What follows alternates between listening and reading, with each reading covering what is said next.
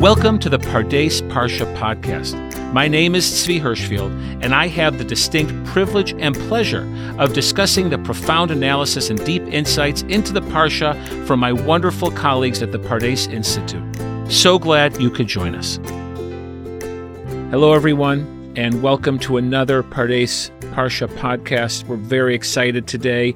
We have Dr. Rabbi Mish Hammer-Kasoy, Rosh Beit Midrash for the Pardes Year Program, colleague, teacher, wise person who's joining us. Hello, Mish. Hello, Tzvi. Wow, we're so happy to have you, and we're also excited we're starting another book of the Torah. We have finished Breshit, and believe it or not, we are moving on to Shemot. I want to remind our listeners, our loyal listeners and new listeners alike, that we tape this in advance. So while we are talking, unfortunately, the war is still going on. The hostages, many of them are still in Gaza. And so that mood may be reflected in how we discuss and talk about things today. And we also hope, we offer our profound prayers that by the time you're listening to this, that there will be peace, the hostages will be returned safe to their families, and the world will look a lot better. Amen.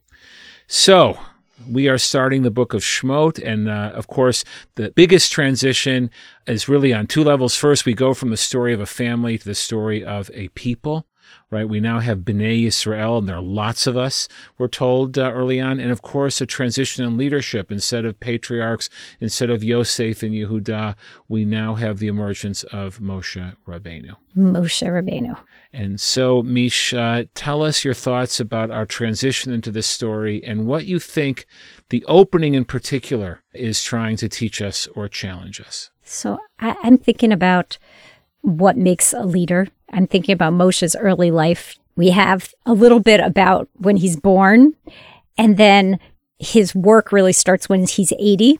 And then there's these 6 verses in the middle. And those are the verses that I want to focus on, what I call his young adult life. Some Mefarshim think he's 20. The Midrash said maybe he's 40. From where I'm sitting, both of those are young, by the way. I just want to be clear. 40 still sounds pretty young to me these days. Yeah, but I think the idea of thinking about these as his young adult life makes a lot of sense, a lot of identity work. He grows up and he's brought to Bat Paro, and then it says V'yigdal hayeled b'tzeveyehu lebat Paro. He grows up and he's brought to Paro, and he is a child, a son to her, and she names him Moshe. And then it says Vayihi b'yamim hahem v'yigdal Moshe. And then it was in those days that Moshe grew again, V'yigdal Moshe, a second time, the same V'yigdal, but we understand that it's a different V'yigdal. And then there's 3 episodes before the next thing that happens is the sneh. The burning bush. The burning bush that he's revealed in the burning bush. And then he goes to the Skenim, the Jewish elders, and then to Paro. And all of that, it says explicitly, although it only gets to say that sentence in the chapter 7, that Moshe was 80 when that took place. We've got just 6 verses about his developmental years, those years when he could have been a student at Pardes. Of course he would have been a student at Pardes. Of course. Although what we've been studying before the Torah was given is open to question. But just to help us locate ourselves, for those, you know how like when you're about to watch season 2 and it's been so long you don't remember season 1, you need one of those YouTube recaps. So just to understand, on the one hand, Moshe is born as this miraculous child, right? He is saved from being thrown to the Nile. He's put into an ark reminiscent of Noah, I think. And then he's miraculously plucked out of the water by no one other than the daughter of Paro. And then he has a singular upbringing. He is an Israelite who is brought up as a child of Paro in the palace. We have no indication at what point or if ever does he know that he's an Israelite. And his early life I think I want to disagree with you there. I think because it says, V'yigdal hayeled b'tzeveyehu lebat Paro. He's nursed by his mother. Right, but I'm always imagining maybe she keeps his identity secret. She wants to protect him. It's a good question. When he says he goes out among his brothers, is that his perspective? Is that the narrative perspective? I guess we could also argue which one's better, if he knows or doesn't know. But we know very little about what he's like as a young man, what his interests are, what it's like growing up. You're telling us the story gives us actually these striking moments but not a general picture that you would imagine the biography of a great leader would offer. To be able to look at 3 episodes that are formative episodes in Moshe's life actually tells the whole story, really, of who is Moshe Rabbeinu and why he is chosen. These are the 3 things that God needs to witness before God can reveal God's self to Moshe at the burning bush. This is what qualifies him. And these are things, I mean, it's interesting that these things, let's say, are happening when he's 20 and the burning bush happens when he's 80. We'll talk about that too. But let's look at those episodes now with you. Yeah, let's take a look. Okay, so it says, I'll just read there. It's 3 2-verse episodes. Each one of them is 2 verses. V'yehi b'yamim hahem v'yigdal Moshe v'yetzei el achav v'yar b'sivlotam v'yar ish mitzri makeh ish ivri mechav. It was in those days that Moshe grew, and he went to his brethren, or his brothers, and he saw their suffering. And he saw an Egyptian man smiting Makeh, a Hebrew man, from amongst his brothers. Twice, the beginning of the verse, brothers, and at the end of the verse, brothers. V'yefen cho v'cho, and he turns this way and that. V'yar, and he sees a 3rd time in 2 verses, ki ein ish, that there's no man there.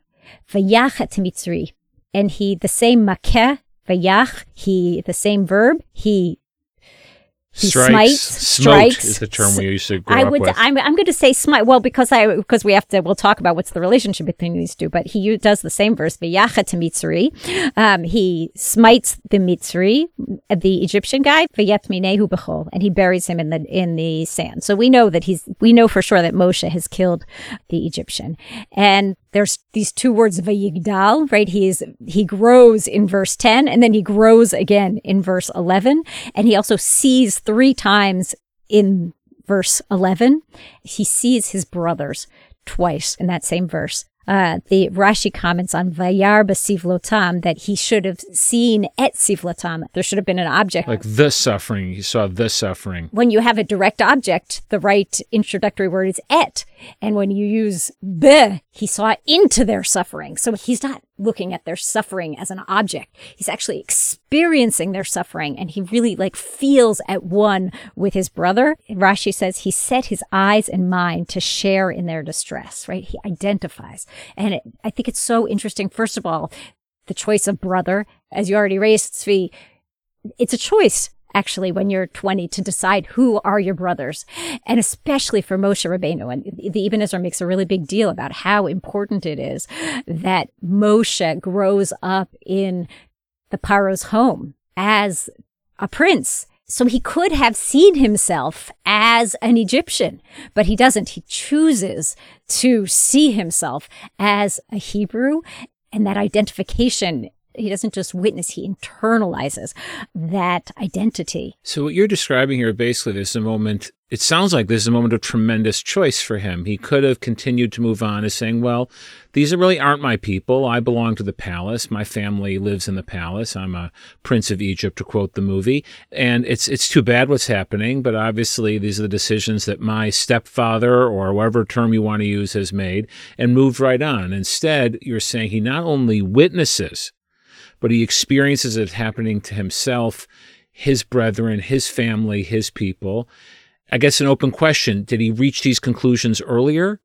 Or does he walk out there and see what's going on? In that moment, almost in an internal, natural way, he can't deny that this is his people who are suffering so terribly, and his desire to do something about it. And his desire to do something about it is the key piece here, because, he witnesses and he acts in the snap of a finger. And he does something radical and big, the decision to kill the Egyptian at that moment. And he sees she'ein ish, there's no person there. And there's so much commentary about these 2 verses about understanding what's going on for Moshe, and is this the appropriate thing to do? Why does he kill the Egyptian? And on the one hand, it's the same verb, as I pointed out to you. The Egyptian man is makeh, and the Moshe is makeh. Both of them are striking, but it's clear that one results in death and the other seems not to result in death. And there's 2 ways of sort of looking at it. One way of looking at it is Moshe was saving the slave's life, and the Egyptian slave master was going to murder the slave. And so Moshe steps in and saves the powerless person against the powerful person.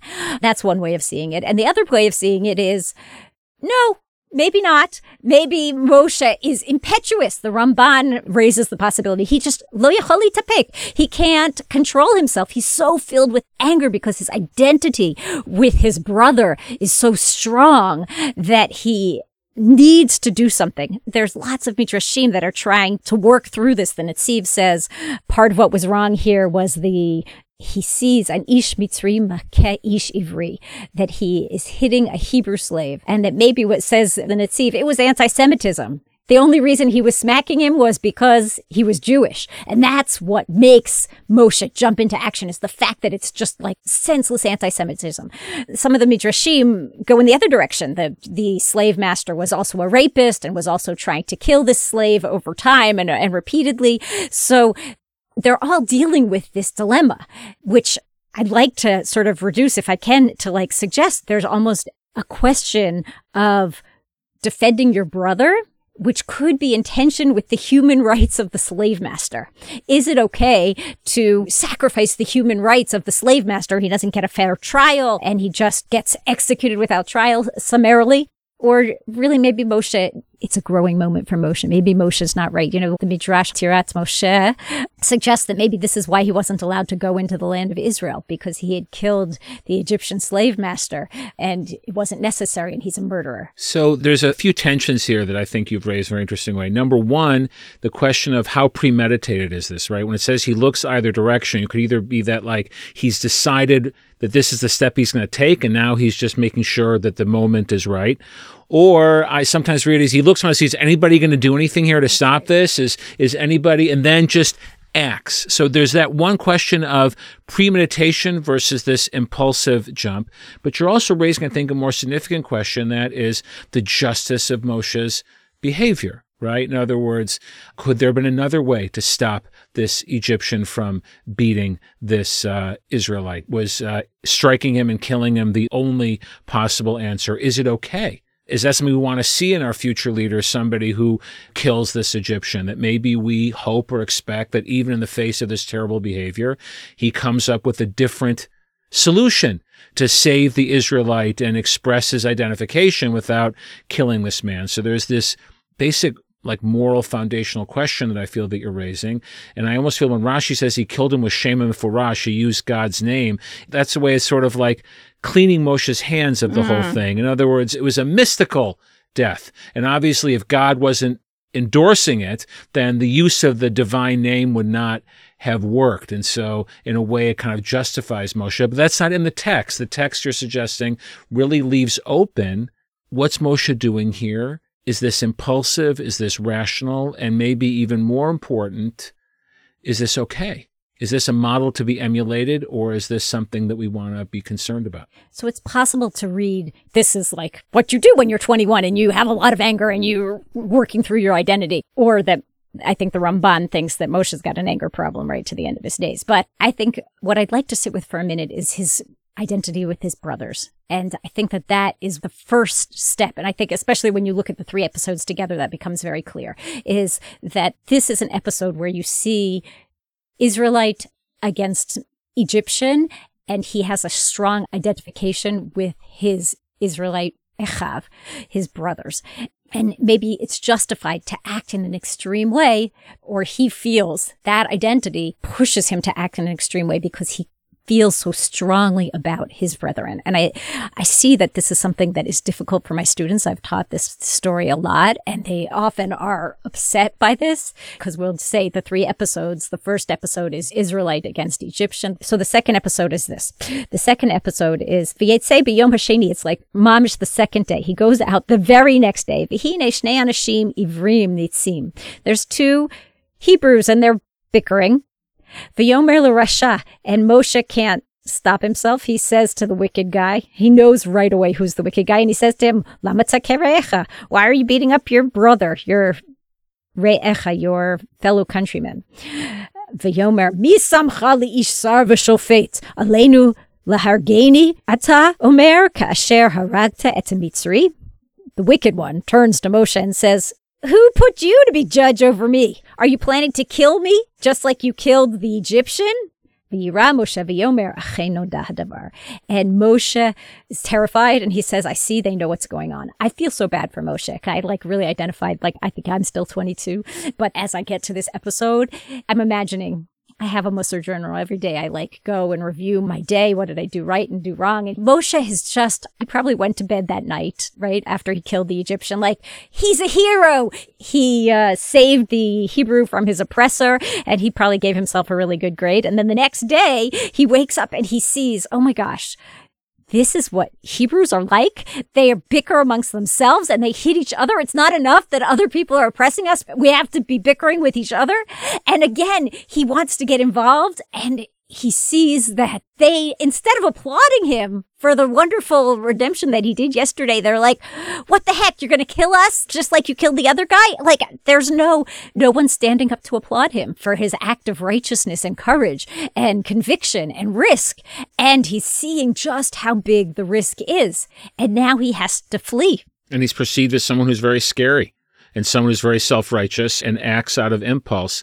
Just to keep in line with your earlier reading about loyalty, there's another situation here where one person is striking another, but he doesn't kill the wicked one, right? He uses his words, as we were often to tell our young children when they want to use their hands or fists, to use their words. Sometimes adults need that too. I think it sort of moves nicely along with what you're suggesting earlier, that the issue of how he acts differently when it's two Israelites versus an Israelite and Egyptian is present here, right? He doesn't strike down the wicked person. He rebukes him to try to make it stop, which already I think might be suggestive of this line that you're taking. Exactly. But he's still somebody who sees something bad going on and wants to fix it, solve it, intervene. Right. He is hyper motivated, this guy. Yes, hyper. He's a man of action, and the wicked one right away tells him, mind your own business. And I really feel for Moshe at that moment, it must have been a very, very frustrating and disillusioning experience for him to have that episode. And then exactly what he's afraid of happens. V'yishma Paro et hadavar hazeh v'yivakesh laharog et Moshe. And Paro hears what's happened, and he wants to kill Moshe. V'yivrach Moshe mipnei Paro. And Moshe runs away, escapes from Paro.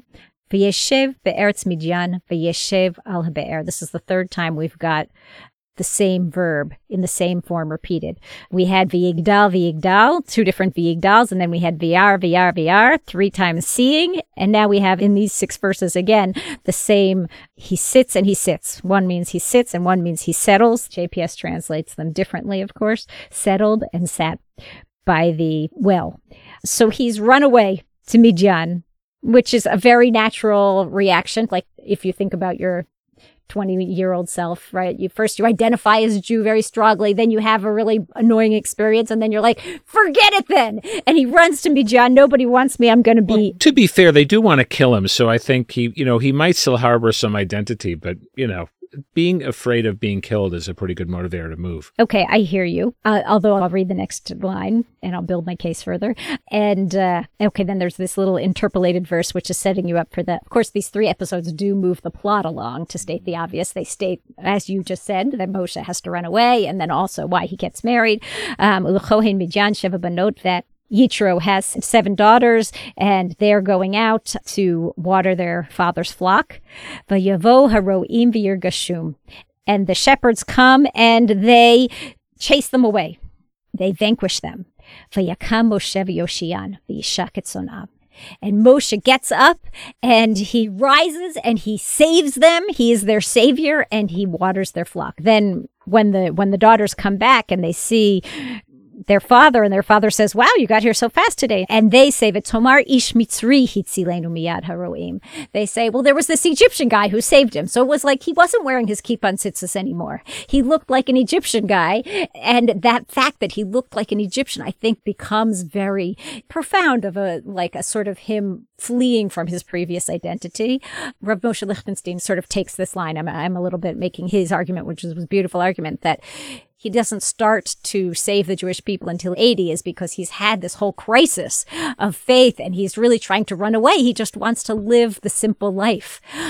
He doesn't want to be a hero. And yet... Can't help himself. He can't help himself. So there he is. He's finally gone away and he has no skin in the game. There's no Jew involved. It's two non-Jews against each other and he can't help it. He has to redeem the person who is being oppressed and who is being treated unfairly. This is the plot of every action movie I saw as a teenager, right? The accomplished soldier fighting for a cause, but then they kick him out of the army because he used excessive force or he made a bad judgment, and then he goes off to live on his own, bothering no one. And then, of course, the evil guy in town starts picking on the widow or whoever it is, and the action hero cannot help himself, but gets the gun out and saves the day because he just can't witness injustice. He's just not built that way. He just can't witness injustice. And one thing that has been hovering for me so much since October 7th, we have Rachel, our student support professional, Rachel Goldberg, her son, Hirsch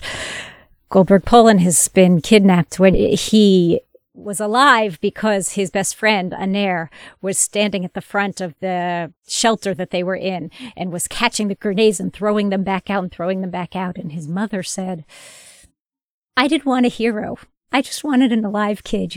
Why did he have to be the one? Because Aner didn't make it.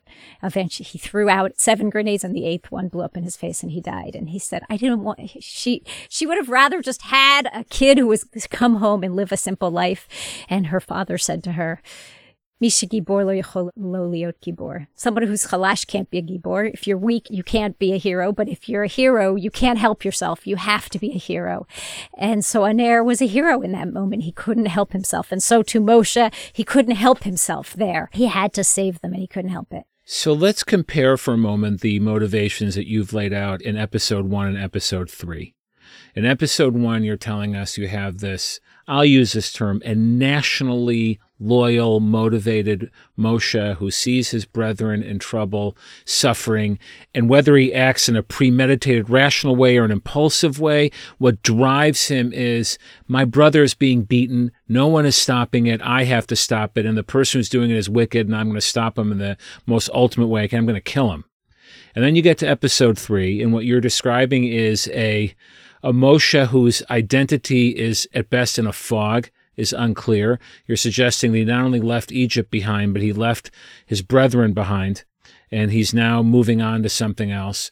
And here he is, and he's confronted with this injustice of these other shepherds picking on these women shepherds and not letting them have access to the water. He doesn't kill anybody, it seems like, in this case, or we don't know, but he also gets up and acts. But in this is more, like I said, this is the action hero who is acting without any other motive other than to defend the weak against the oppressor without any of that, sense of my brothers being involved or not, which sort of suggests here 2 very different ways of thinking about acting against suffering. One really located in our personal identity and who our brethren are, and the other, this very abstract, if you want to say, doesn't matter who these women are, doesn't matter who these other shepherds are, there's right and there's wrong, and I have to act. Right. Okay, so Nechama Leibovich likes to paint it as 3 episodes that build on each other. The first one is non-Jew against Jew, and God's watching and says, not bad, but I want to see how you do it when it's Jew against Jew. And then 2 non-Jews, and the fact that he acts in that 3rd episode shows that he's reached true moral grandeur and that he is the right leader. But you could also read it a little bit differently, as you've sort of hinted to. I've got a few soft spots for 3 great thinkers, all of whom happen to be Jewish, and they're all these great moral thinkers, but they're secular thinkers.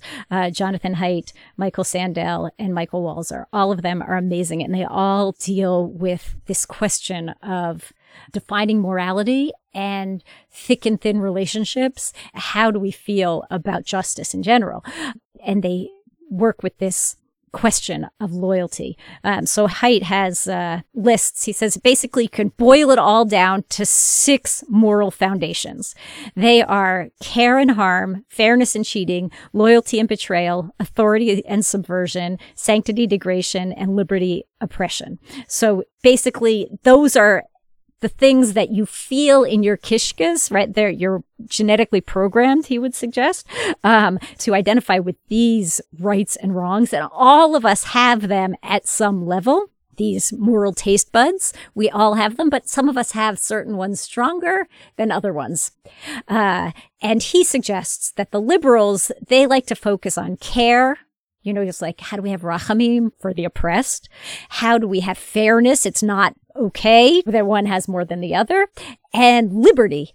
How can you deprive the daughters of Midian? You're getting in the way of their freedom by preventing them from watering their flock. So those are liberal moral values, and liberals tend to focus on them and feel them strongly and identify with them. And conservatives focus on loyalty, authority, and sanctity. They feel those taste buds more strongly. These stories deal with care, fairness, liberty. I think we understand those, and loyalty. And authority and sanctity, which are super important principles. I hope. Will you have me back, Tzvi, for another podcast? Of course. We'll give you a part two. Those. Yeah. Not in this parsha, but at a different parsha. I would say that authority and sanctity come up in enough parshas in the Torah that you'll be safe. You could probably throw a dart at a list and you'll hit one. We'll be able to get to them for sure. Thank you. So I think that we live in a liberal world, so it's easier certainly for my students to identify with those care, fairness, liberty principles than it is with the loyalty principle. And I'll put my own lot. The first time I read the book, I was like, loyalty's not a value. I had to read the book twice because the first time I was like, loyalty is absolute immorality. And to favor your Jewish people over other people, that's like Jewish supremacy. That's totally not based in reality and doesn't make any sense. And that was my first feeling. So just to help us follow a little bit, there are these 6 different moral foundations. And we all have them, but we prioritize them differently. So a lot of times it's not that you're evil and I'm good or the other way around, but we prioritize differently. That's right. That's Jonathan Haidt's theory. And what you're saying is one way to read this, which you're saying the younger you would have read it, is Moshe grows. He starts out with this very particularistic, I'm going to protect my own people type of morality and strike down the Egyptian. But we get to the full growth of Moshe when he's able to act for these women he doesn't know because he sees oppression and he's going to solve it. So that's sort of Moshe growing and becoming an authentic moral leader, whereas in the beginning, that's not morality. Read that way, he's just acting to protect his own. And who says that the Israelite that's getting beaten has more of a right to life than the Egyptian who is beating him? Authentic morality is universal. Authentic morality, as Kant and others would have us believe, is got to be blind to family or historical relationships or in-groups and out-groups.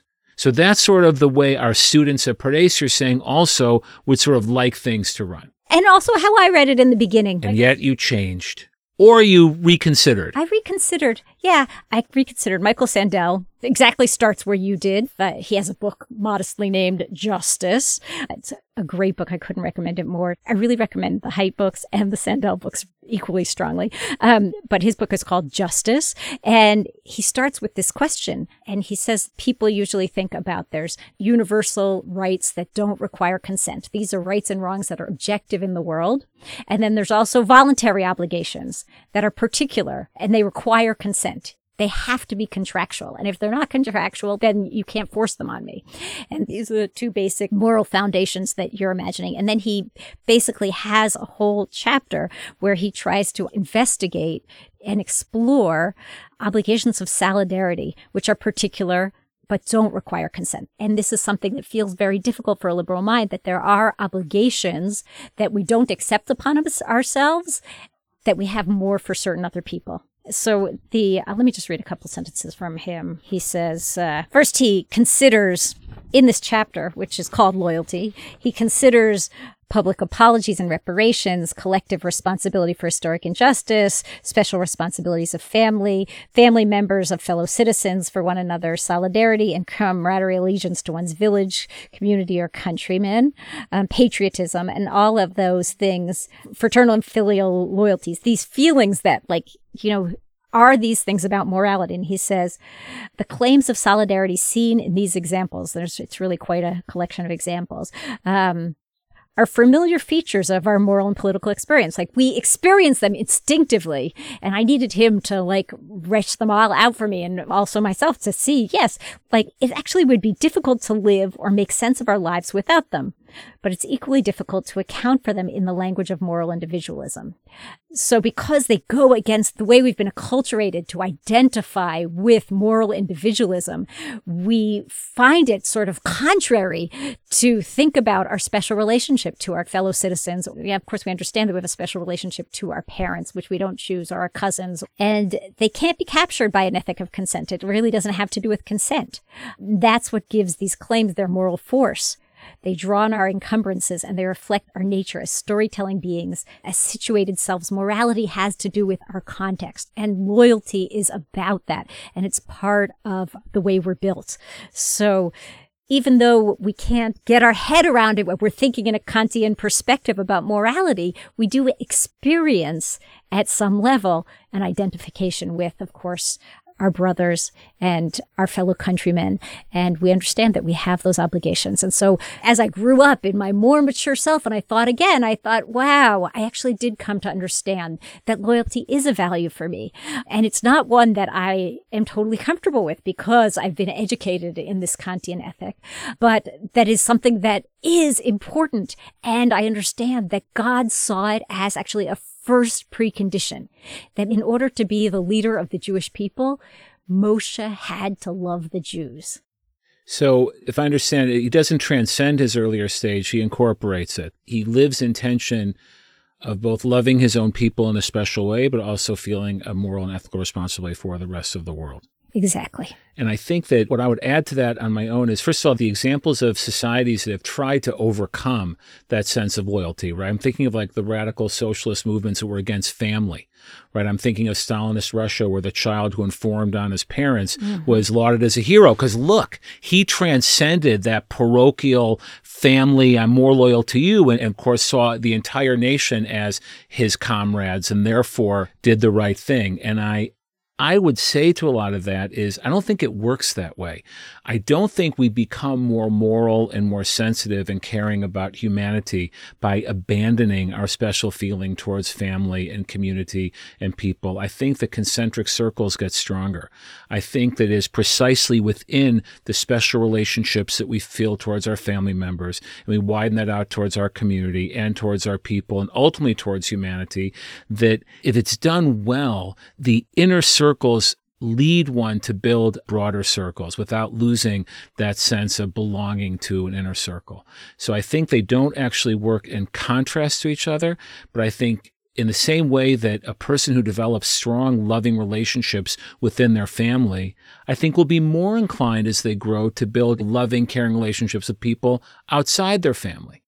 And I feel that the reverse is also true. People who don't grow up feeling uniquely attached to the people that they're growing up with, I don't think that they'll grow into people who then transcend all that and feel connected to all of humanity. I think they will grow up to be people who feel very isolated and disconnected precisely from everybody, including all of humanity. And of course, Sandel brings a lot of interesting examples about different choices where, let's say, Robert Lee, he opposed slavery, but he decided to lead the Confederate Army because he lived in Virginia. So you have to balance. This is where Haidt suggests in his Happiness Hypothesis book, which is also an excellent book, that it's all about balance. You have to have a deep sense of loyalty. If you don't love your children more than you love other people's children, if you don't protect your children first and foremost, then no one will be able to function well in the world. It's just critical to being able to move in the world. But if you only love your children and you say, I'm not going to take care of the rest of the world because I'm investing all of my energies in my children,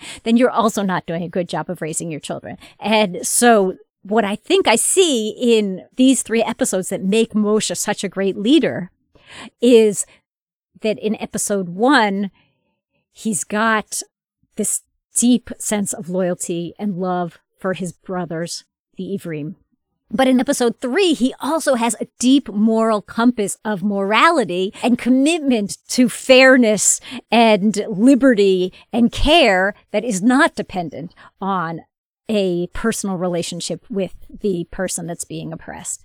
And those 2 things together make a great leader. And so Haidt makes this argument like what you should do is you should have liberals and conservatives. They are opposites in the most literal sense. Like they're always demonizing each other, but everybody actually is moral, he says. And he says, a good place to look for wisdom, therefore, is where you least expect it, in the minds of your opponents. You already know the ideas that are common to your side, he says. But if you can take off the blinders of the myth of pure evil, then you can see the good ideas of the other side for the first time. And this is beautiful. And like I said, I think I've learned a lot by reading Haidt the second time and like sitting with loyalty and like understanding how I want loyalty and not less sanctity and authority, which were also things that, you know, I'm truly a liberal in my deepest core.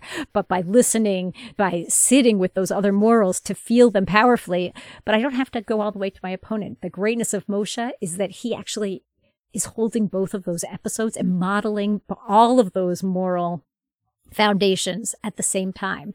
And that's the beauty of our tradition, is that it can hold both of them. You know, it's funny because I think in my core I'm the opposite. I think really tradition and authority and sanctity have an innate pull on me that is much stronger than these broader ethical concerns of fairness for everyone and liberty for everyone. And so I think that I've certainly benefited, right, from being at Pardes and other places where people push back and force me to challenge and rethink my own priorities, or at least understand that those who disagree with my priorities are not acting out of any negative place, but actually are pursuing their positive. But again, we can embrace all of these, but of course there's going to be tension as we make decisions, whether it's decisions on the battlefield where we are fighting. And I think without pulling us too deep into that, that could be some of the debates that are happening within the Jewish world. How much does our concern for our own survival versus, concern for civilians on the other side? And we know that these moral issues are coming up for us all the time, and these debates are happening.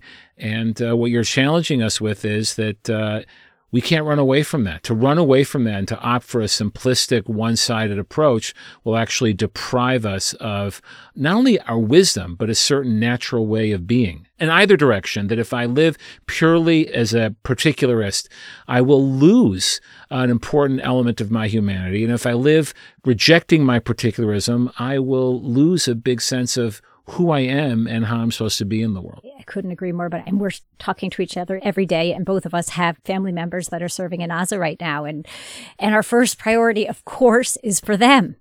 And my first prayers are for them every day. And I see how hard it is for me to get my head around the people who are calling for an immediate ceasefire.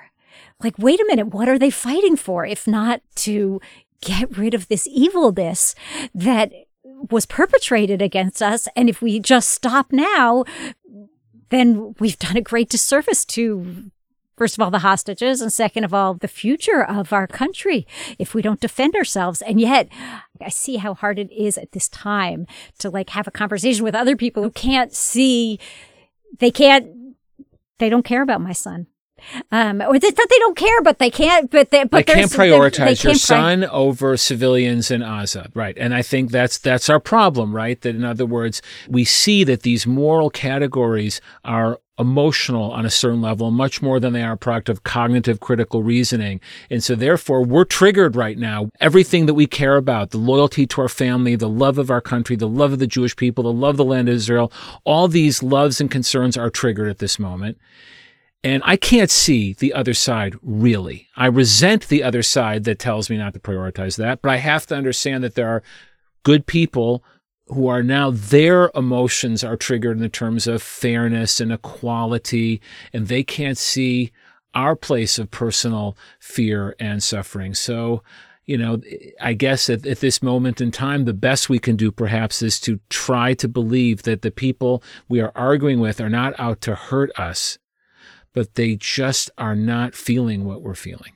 And they're going to say the same thing about us. I'm not out to hurt them, but I can't really feel what they're feeling. It's like we have a limited emotional space. It's like if something is burning hot, I like your idea of taste buds. If something is really spicy, there might be sugar in it, but it doesn't taste sweet to me. It tastes like my mouth is burning. And so when one of these approaches is really activated, it's very hard to find space for the other ones. It's so hard, but I think like what I wish for at this time what I'm trying to make space for, and it's super hard, is not only to just realize that there's good people on the other side, but also to try to have a conversation with the other, because we live in such a polarized world that we don't have a chance to actually have a conversation. I'm I just can't get my head around it. Can you try to make this understood? I can't get what you're coming from. Can you try to make it understood to me? And if we were living together a little bit more, if we were more like Moshe Rabbeinu with two sides, right, and that we'd be able to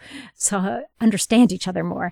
And it's not a simple world we're in right now. No. So what Misha's telling us, if I'm going to sum up, that Moshe is a great leader because he can live with complexity. He can have different moral commitments that are powerful and strong within him, but pull in different directions, but still somehow hold them all together. And this is what we are meant to aspire to, not to go for that false dichotomy, but to really embrace how all of these things need to have space. And even in moments of great difficulty and challenge and fear, like we're in right now, and Moshe was in, to try to find space for all those things at the same time. So she's challenged us. She usually does. That's Mish never comes in here and tells us we're all okay as we are. We always have to aspire. I know, but she's an aspirer for herself, so it's legitimate. I am, because of course, after you've all said, don't forget that we have to have moral clarity and say that Hamas is terrible, and you're I don't want just to get to Elu ve'elu, everything is this and that is moral. No, and I also want to have moral clarity. And boy, it's hard speak. It's very, very hard. I haven't worked it out myself. Well, when you do, you'll come back and tell us exactly how to do it. Until then, on behalf of Mish and myself, of course, we want to wish you a Shabbat Shalom, and of course, to offer again our prayers and our hopes that peace will be in the land of Israel soon, and the hostages will be returned, and the Jewish people will live safely and happily and peacefully in the land of Israel with its neighbors as well. And that, can we add, and that innocent civilians, as much as possible, should not be harmed. Absolutely. Innocent people should never be harmed, if at all possible. That's for sure true. All right. Thank you very much, Mish. Shabbat Shalom to all of you. Shabbat Please Shalom. Listen again. Thank you for tuning in to the Pardes Parsha podcast, recorded here at Nomi Studios in Jerusalem. We hope you enjoyed this week's episode and gained some new insights and perspectives on the Torah portion. Don't forget to subscribe to our podcast on your favorite streaming platform and leave us a 5-star review if you enjoyed the episode. Your feedback helps us reach more people with these important conversations. Thanks again for listening, and we look forward to exploring the Torah with you again next week on the Pardes Parsha podcast. Shabbat Shalom.